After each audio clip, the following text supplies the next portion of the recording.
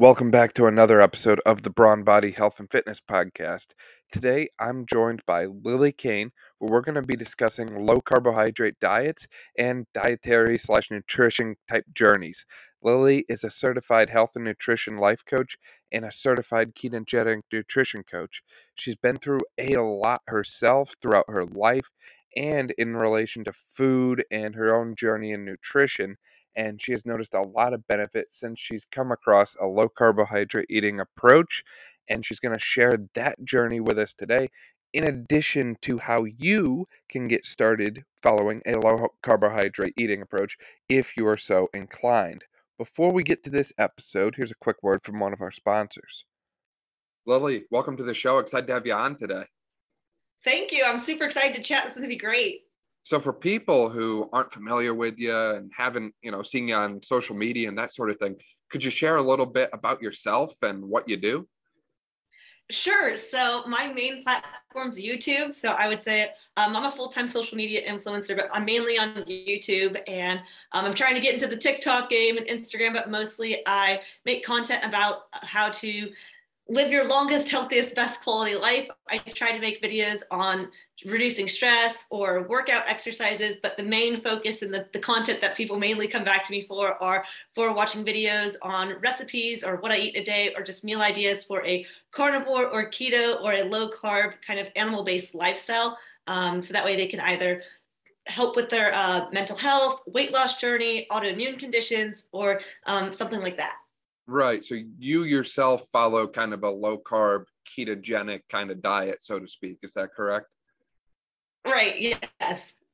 And we can get more into it. It gets a little bit more like layered and more, there's all the fancy terminology. I try not to say that I eat a certain kind of diet, because I know that when you look and you type on the internet, what's the definition of the diet, there will be certain, you follow this rule. And I work with clients one-on-one too. So I do individual one-on-one coaching. And I think that is the most beneficial, to be able to work on a bio-individual personalized diet that's sustainable and works with your work schedule, with your social, events and things like that. So I say I eat the Lily Kane diet, but I mostly eat, a ketogenic, carnivore, animal-based, low-carb lifestyle. Right. And you made a great point about how all those terms just tend to be kind of jumbled together sometimes. It's like, people think low carb and they think carnivore, because most people who are low carb eat a lot of animal fats and meats and that sort of thing. But I have seen vegetarian and vegan low carb individuals before. I don't know what they eat. I don't know how they do it. I certainly couldn't. But it is out there. It is possible. And like you said, it is essential to customize someone's nutrition strategy to their lifestyle. And this is something that I think a lot of people tend to struggle with, right? Depending on their hours, their work hours might not be conducive of intermittent fasting, or, they might not have time to meal prep and put in the time it takes to cook, 5 or 6 pounds of beef to last them through the week or something like that. So you really have to make your diet match your lifestyle, because that's the only way it's going to be sustainable long term. Right. And if people have kids, or if you have a spouse, and when I first started eating this way, I was living in a household where there was tons of chips and crackers and cookies and things like that. So it can be really challenging, especially if not everyone in the household's on the same page. But then you got to be okay with not everybody doing the same thing as you as well. So that's where I know sometimes to have a lot of people come to me and like, how can I get my spouse to jump on board? Or how can I get my family? They would really benefit from this. But I've had to, even for myself, with my friends and family, have to kind of detach and say, if they have questions, I'll be there to answer questions, but I can't be there to force or to say, you're doing it wrong, because at the end of the day, just lead by example, feel great. And then if people are curious, how come you feel so great all the time? Then they'll come your way, but not to ever force or make people feel like they have to do something. Yeah, definitely. So what kind of health changes or health effects, I'll say, have you noticed since you've switched over to more of a carnivore, low carb, Lily Kane kind of diet? I know you have to really throw all the words out there, but for me, how I grew up, we were considered lower class. So I grew up with a lot of top ramen, macaroni and cheese, just like frozen vegetables. And then when we just didn't have enough money, where I feel like I was kind of in a calorie deficit my whole life, and I was always made fun of for being too skinny, chicken legs, anorexic. And then I went to college and I got to be a part of an all-you-can-eat buffet and gained the freshman 15. And then by the end of my senior year, I had gained 20 pounds since I had started college. Granted, I was pretty happy about it because of the way, I guess, media or people portray body image. It's like you want to have curves or you want to have, but I also was a collegiate track and field athlete for all 4 years. So I had a lot of muscle. But then when I moved from college, I moved to Hawaii, and I was like, I'm a by body image, I'm a skinny person, so I don't have to work out anymore. And my knees are so inflamed and beat up from from track and field for 8 years that I was like, I'm never working out again, and I can eat donuts and I can eat whatever I want, and I'll be fine. And then slowly but surely, my weight turned into more from muscle to more fat, and then I didn't even realize it, and I just kept doing what I was doing, and finally met my fiance, and I tried telling him, let's eat paninis and quesadillas, and we eat the Lily Kane diet. And he was like, didn't want to be the weirdo. He was like, I don't eat donuts and pizza and chips. And so just slowly but surely, I started very physically. It was more obvious that he was having reactions to these foods because of, he's got his own autoimmune condition that he's working on. But so slowly he was like, I can't keep eating this way. I've done keto pastas, and just slowly do it just for this week, not for forever, just temporarily. And so it was really easy for me to wrap my head around that when it was like, okay, this week we're not buying bread. Granted, he was always like, if you want a donut, I'll go drive you to get a donut. If you want pizza, I'll go get pizza, but I'm not going to eat it. But because of that, it kind of made me like, why doesn't he ever need dessert? Why do I always need dessert? And so I just slowly started following his lead, not that I had to, and pretty much immediately, without even going keto or anything like that, just by removing some of the sugars and the processed foods, I lost 15 pounds pretty quickly. And then after that, it was mainly my biggest benefit. It would be just having the mental clarity. When you have a lot of sugar in your system, you're going to have the peaks of energy, right? Like, yes, I'm like exactly like loaded with energy. And then you're going to have the crash. And then maybe for me, I'd cry more. I'm more emotional, more sensitive, easier to be irritated or irritable. And I feel like when you have more, especially the processed foods, like you can't just have one Oreo, or you can't, when you're walking by the checkout line, you see all of the Reese's peanut butter cups and Snickers bars, you're like, I want one. And now for me, the biggest thing is not having sugar cravings and not feeling like I'm being dictated by my food choices because of man-made food science. It's more my decision that I don't actually want it, and I'm not having my legitimate brain chemistry being manipulated, right, by sugar. Right. And that's a great point that I think so many people misunderstand, is the food you eat carries out a physiological effect on your body, similar to a medication. And too much of the wrong thing is going to have side effects that you may or may not pick up on. One of my favorite classic examples, and anyone who's listened to the podcast for a long time will know exactly where I'm going right now, is what I call the ISM shift: insulin, serotonin, and melatonin. 70% of your body's serotonin is produced in your gut, and we secrete insulin, a storage hormone, in response to a high carb meal or a processed meal or a meal full of things that mimic sugar in our body. So what people don't talk about, though, is insulin also shuttles serotonin into the brain. And serotonin as a hormone is a precursor to melatonin. So you'll have people who eat these high carb, high sugar kind of diets full of processed foods. And, maybe they have breakfast and, they have to have a cup of coffee to get them kickstarted and get them moving. And then they have lunch, they probably down like a foot-long sub or sandwich or hoagie or, whatever the classic American term for sub is where you live. And that's like the typical lunch food. And then 2:30 comes around in the afternoon, and they feel tired and they feel slow and they don't feel sharp, or, they don't have that mental clarity. And we look at the studies, and it seems like people's melatonin level is peaking after these meals because they just got shuttled a ton of serotonin into their brain. So naturally, their brain converts that into melatonin. and they're tired, so they treat it with caffeine. And we look at the root cause of that being a dietary thing, and we're not addressing it at that root cause level. And I just can't help but wonder how many healthcare dollars are wasted, how many different diseases are caused just by imbalance of this circadian rhythm that so many people are walking around with. And it can be completely prevented by just avoiding the ingredients. Absolutely. You nailed it. And that's a lot of things too, is like when it comes to diet specifically, I personally believe all disease begins in the gut. So things even like asthma, or they link asthma in children to after they have an ice cream cone. A lot of times that's like, there's a high stat that's when it happens.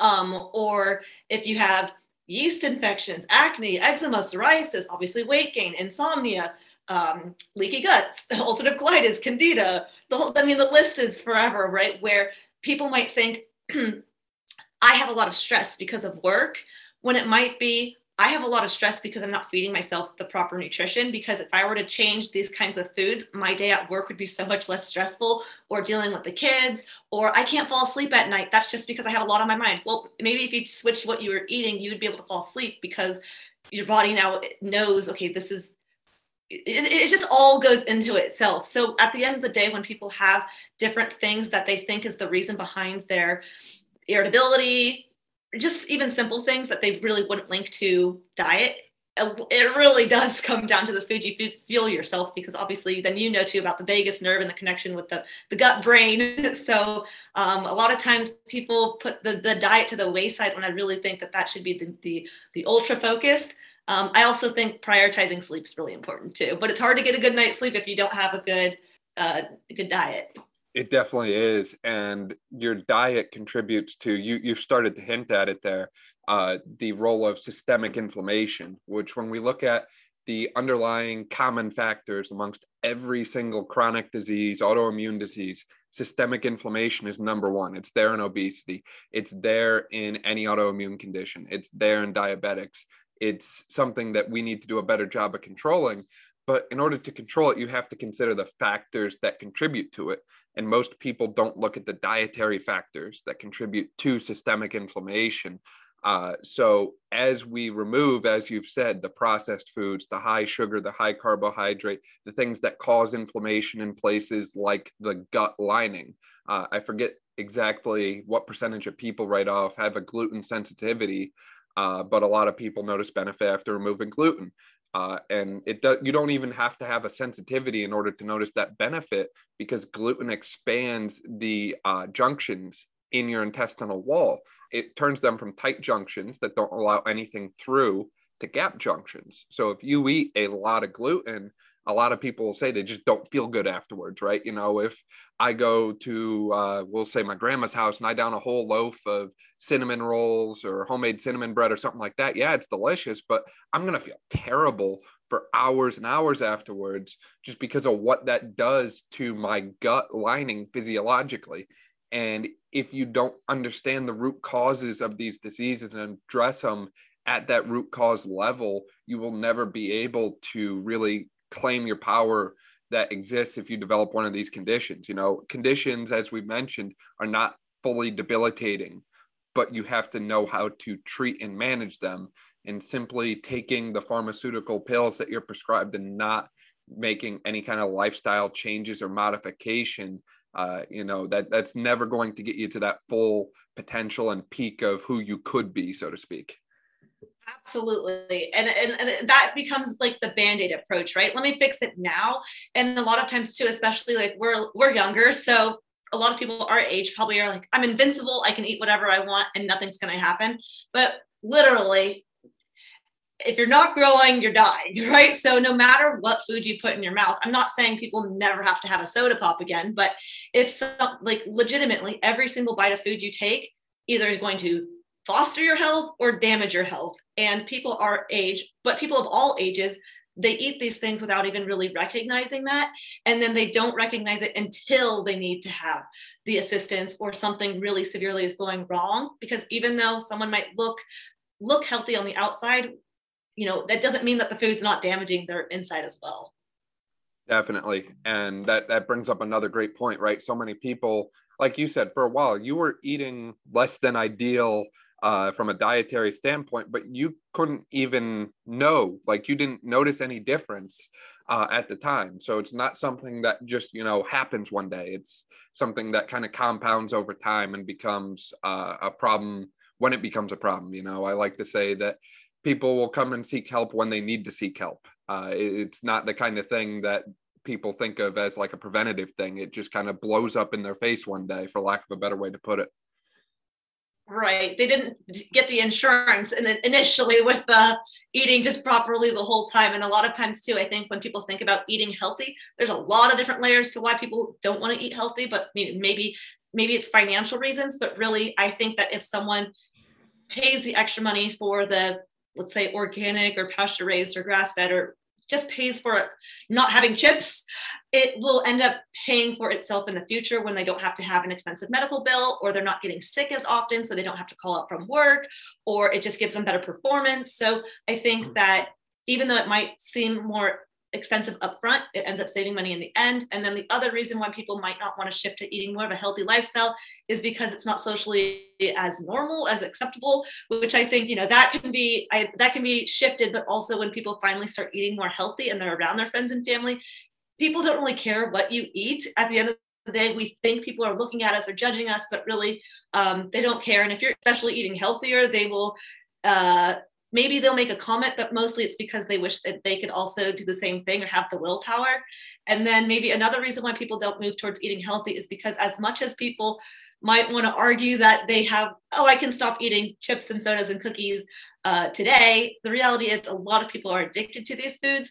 And it just makes it really challenging to break off of that. And then even if you do break off of it for, let's say, 30 days, giving yourself a challenge, it doesn't end up becoming more sustainable because people don't choose to want to have these foods out of their life. It's like you have to really want it. And because when you go in the grocery store, 98% of the foods are going to be cereal boxes and chip aisles and a soda aisle and a microwavable food aisle. It's not, it's not real whole foods you would find out in nature.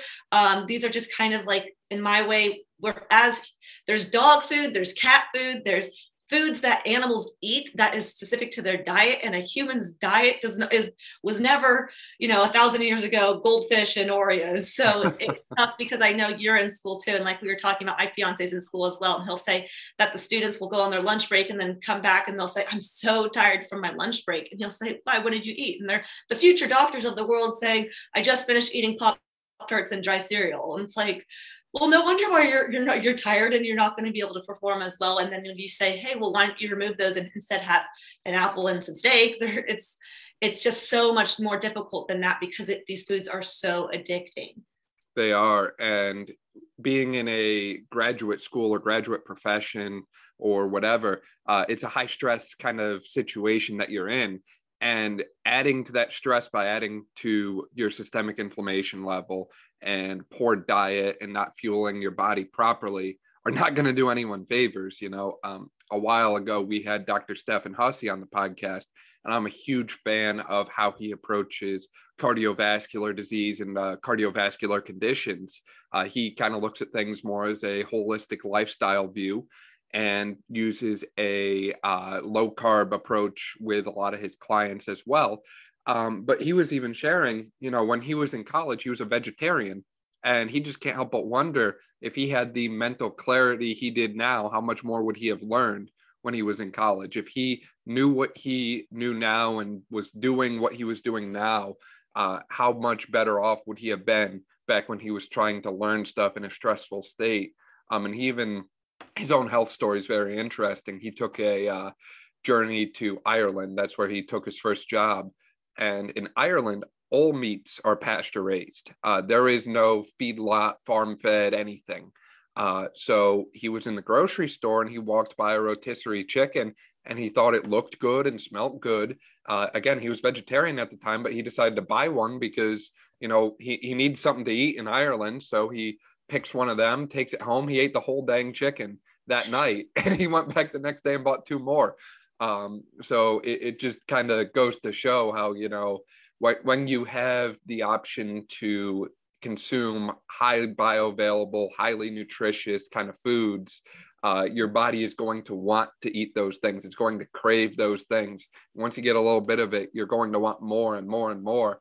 And the impact that can have on your life is just intangible, for lack of a better way to put it.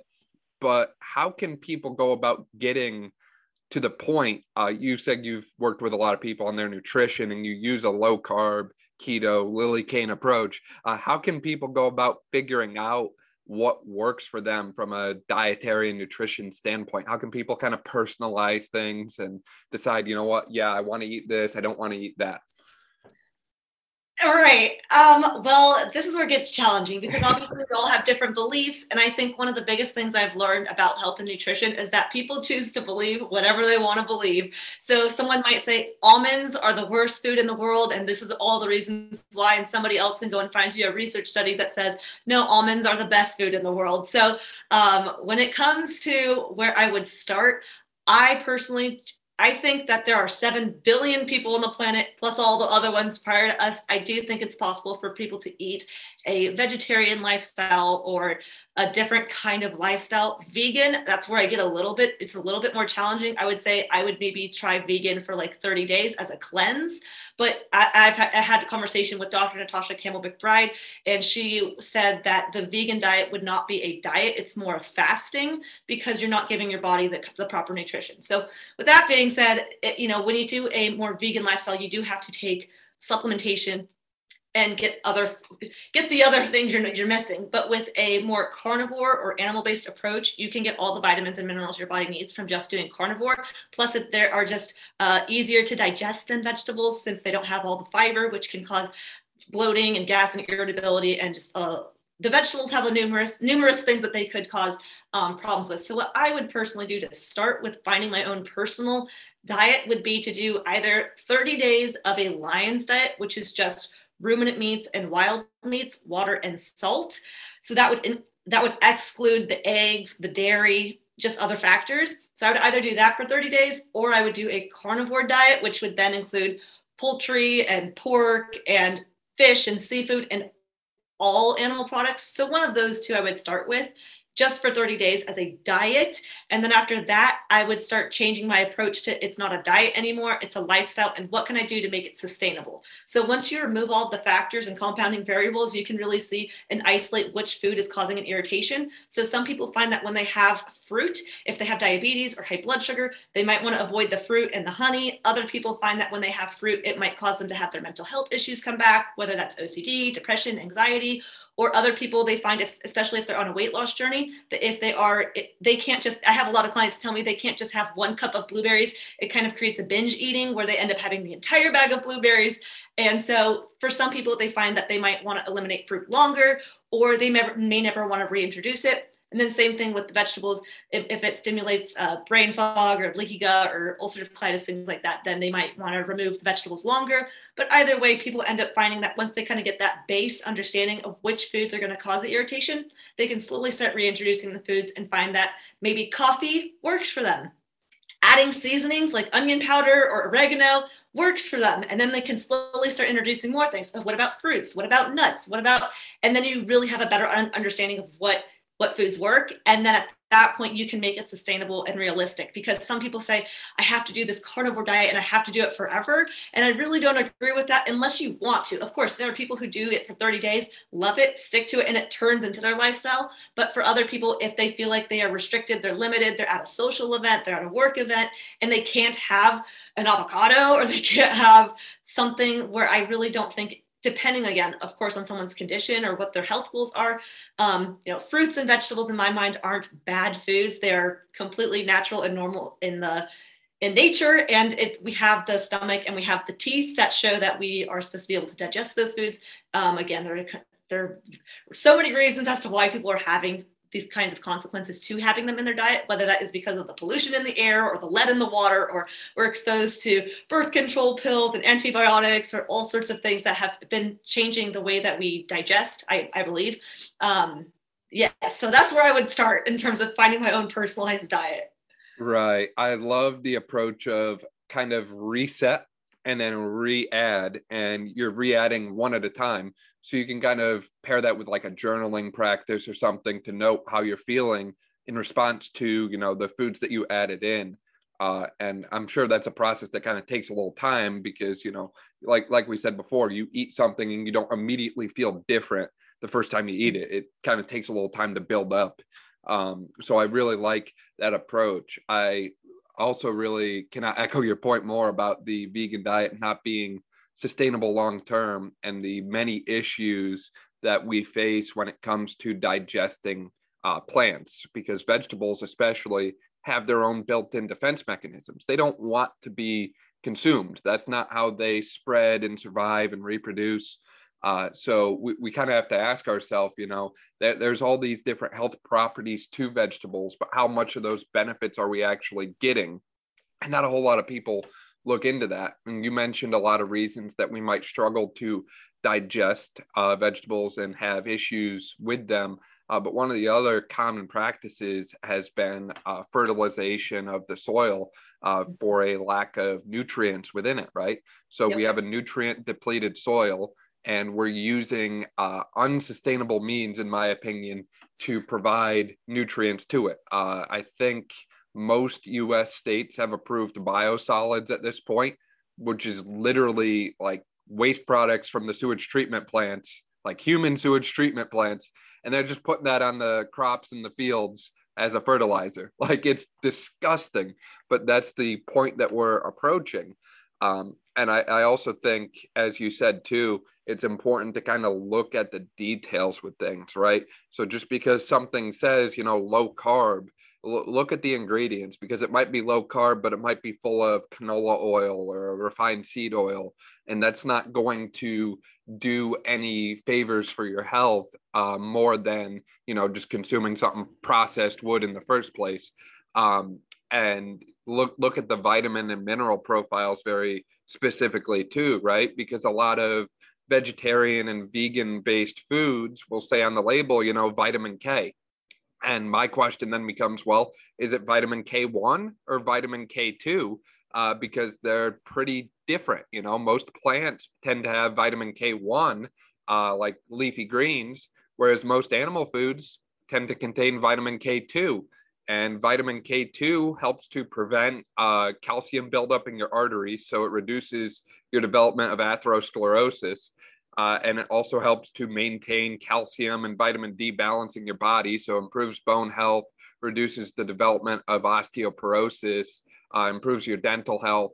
And there's been some studies that tie it to reduced recurrence of liver cancer and increased survival times if you are diagnosed with cancer. But that's only in animal foods. It's not in the plant foods. But if you just look at vitamin K and take it as, you know, vitamin K is vitamin K, you'll never know that, and you'll never know the difference. So I definitely cannot echo the points you've made anymore, Lily. It certainly seems like we really need to take our health seriously, because a lot of all these small details and small things really add up and compound long term in the big picture of things.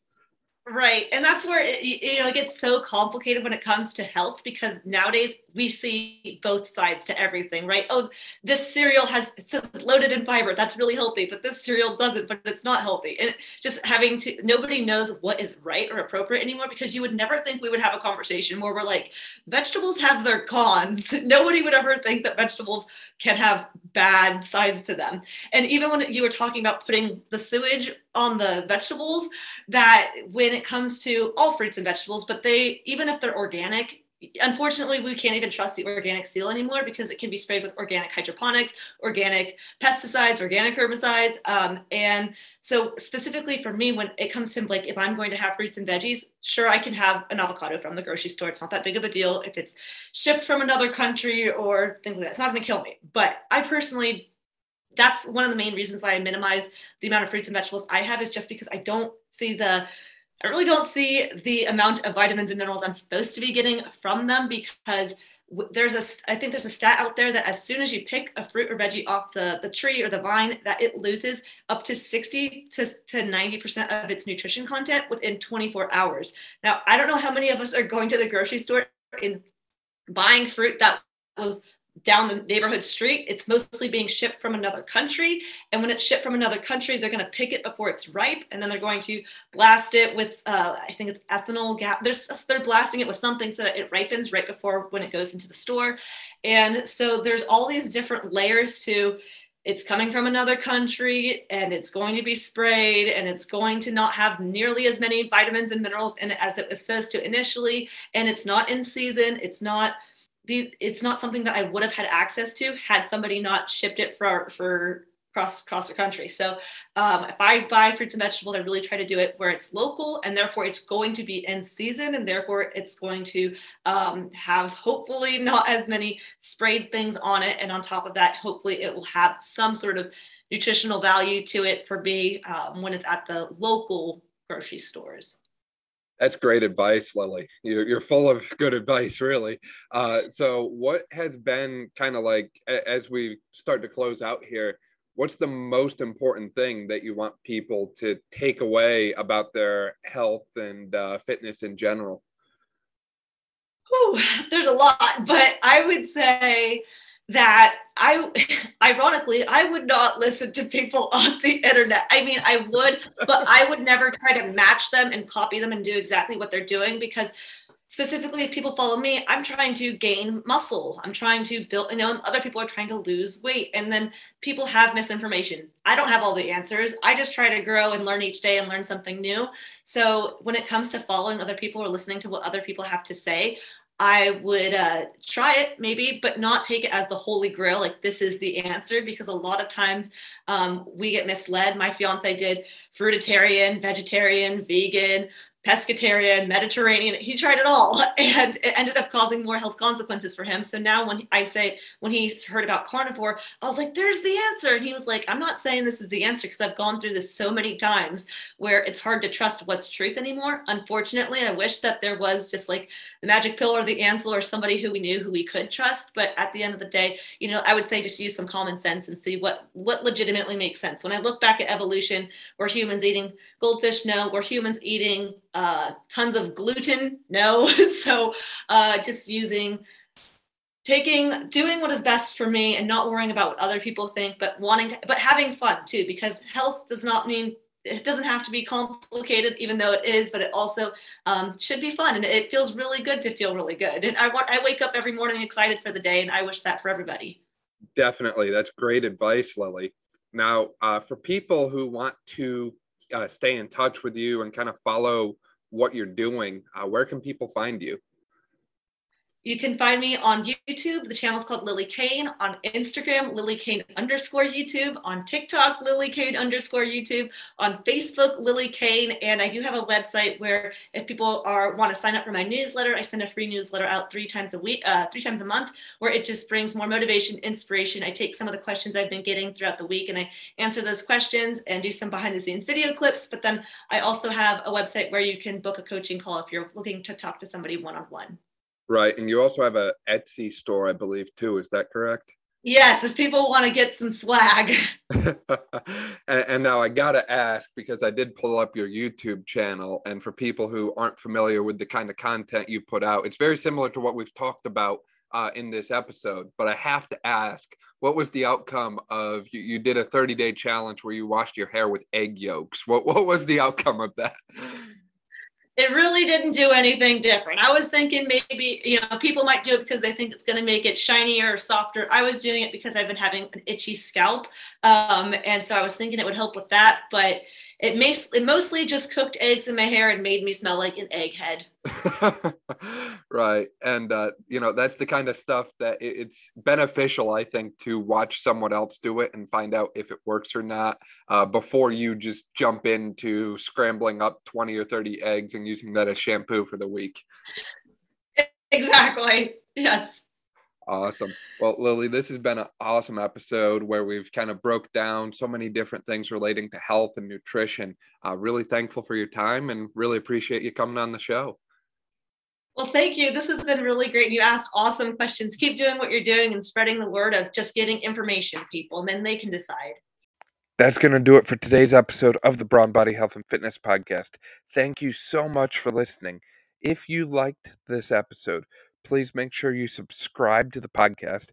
That way you don't miss out on any of our upcoming episodes. Also, make sure that you share this episode with a friend who you think would enjoy the content that we shared in it.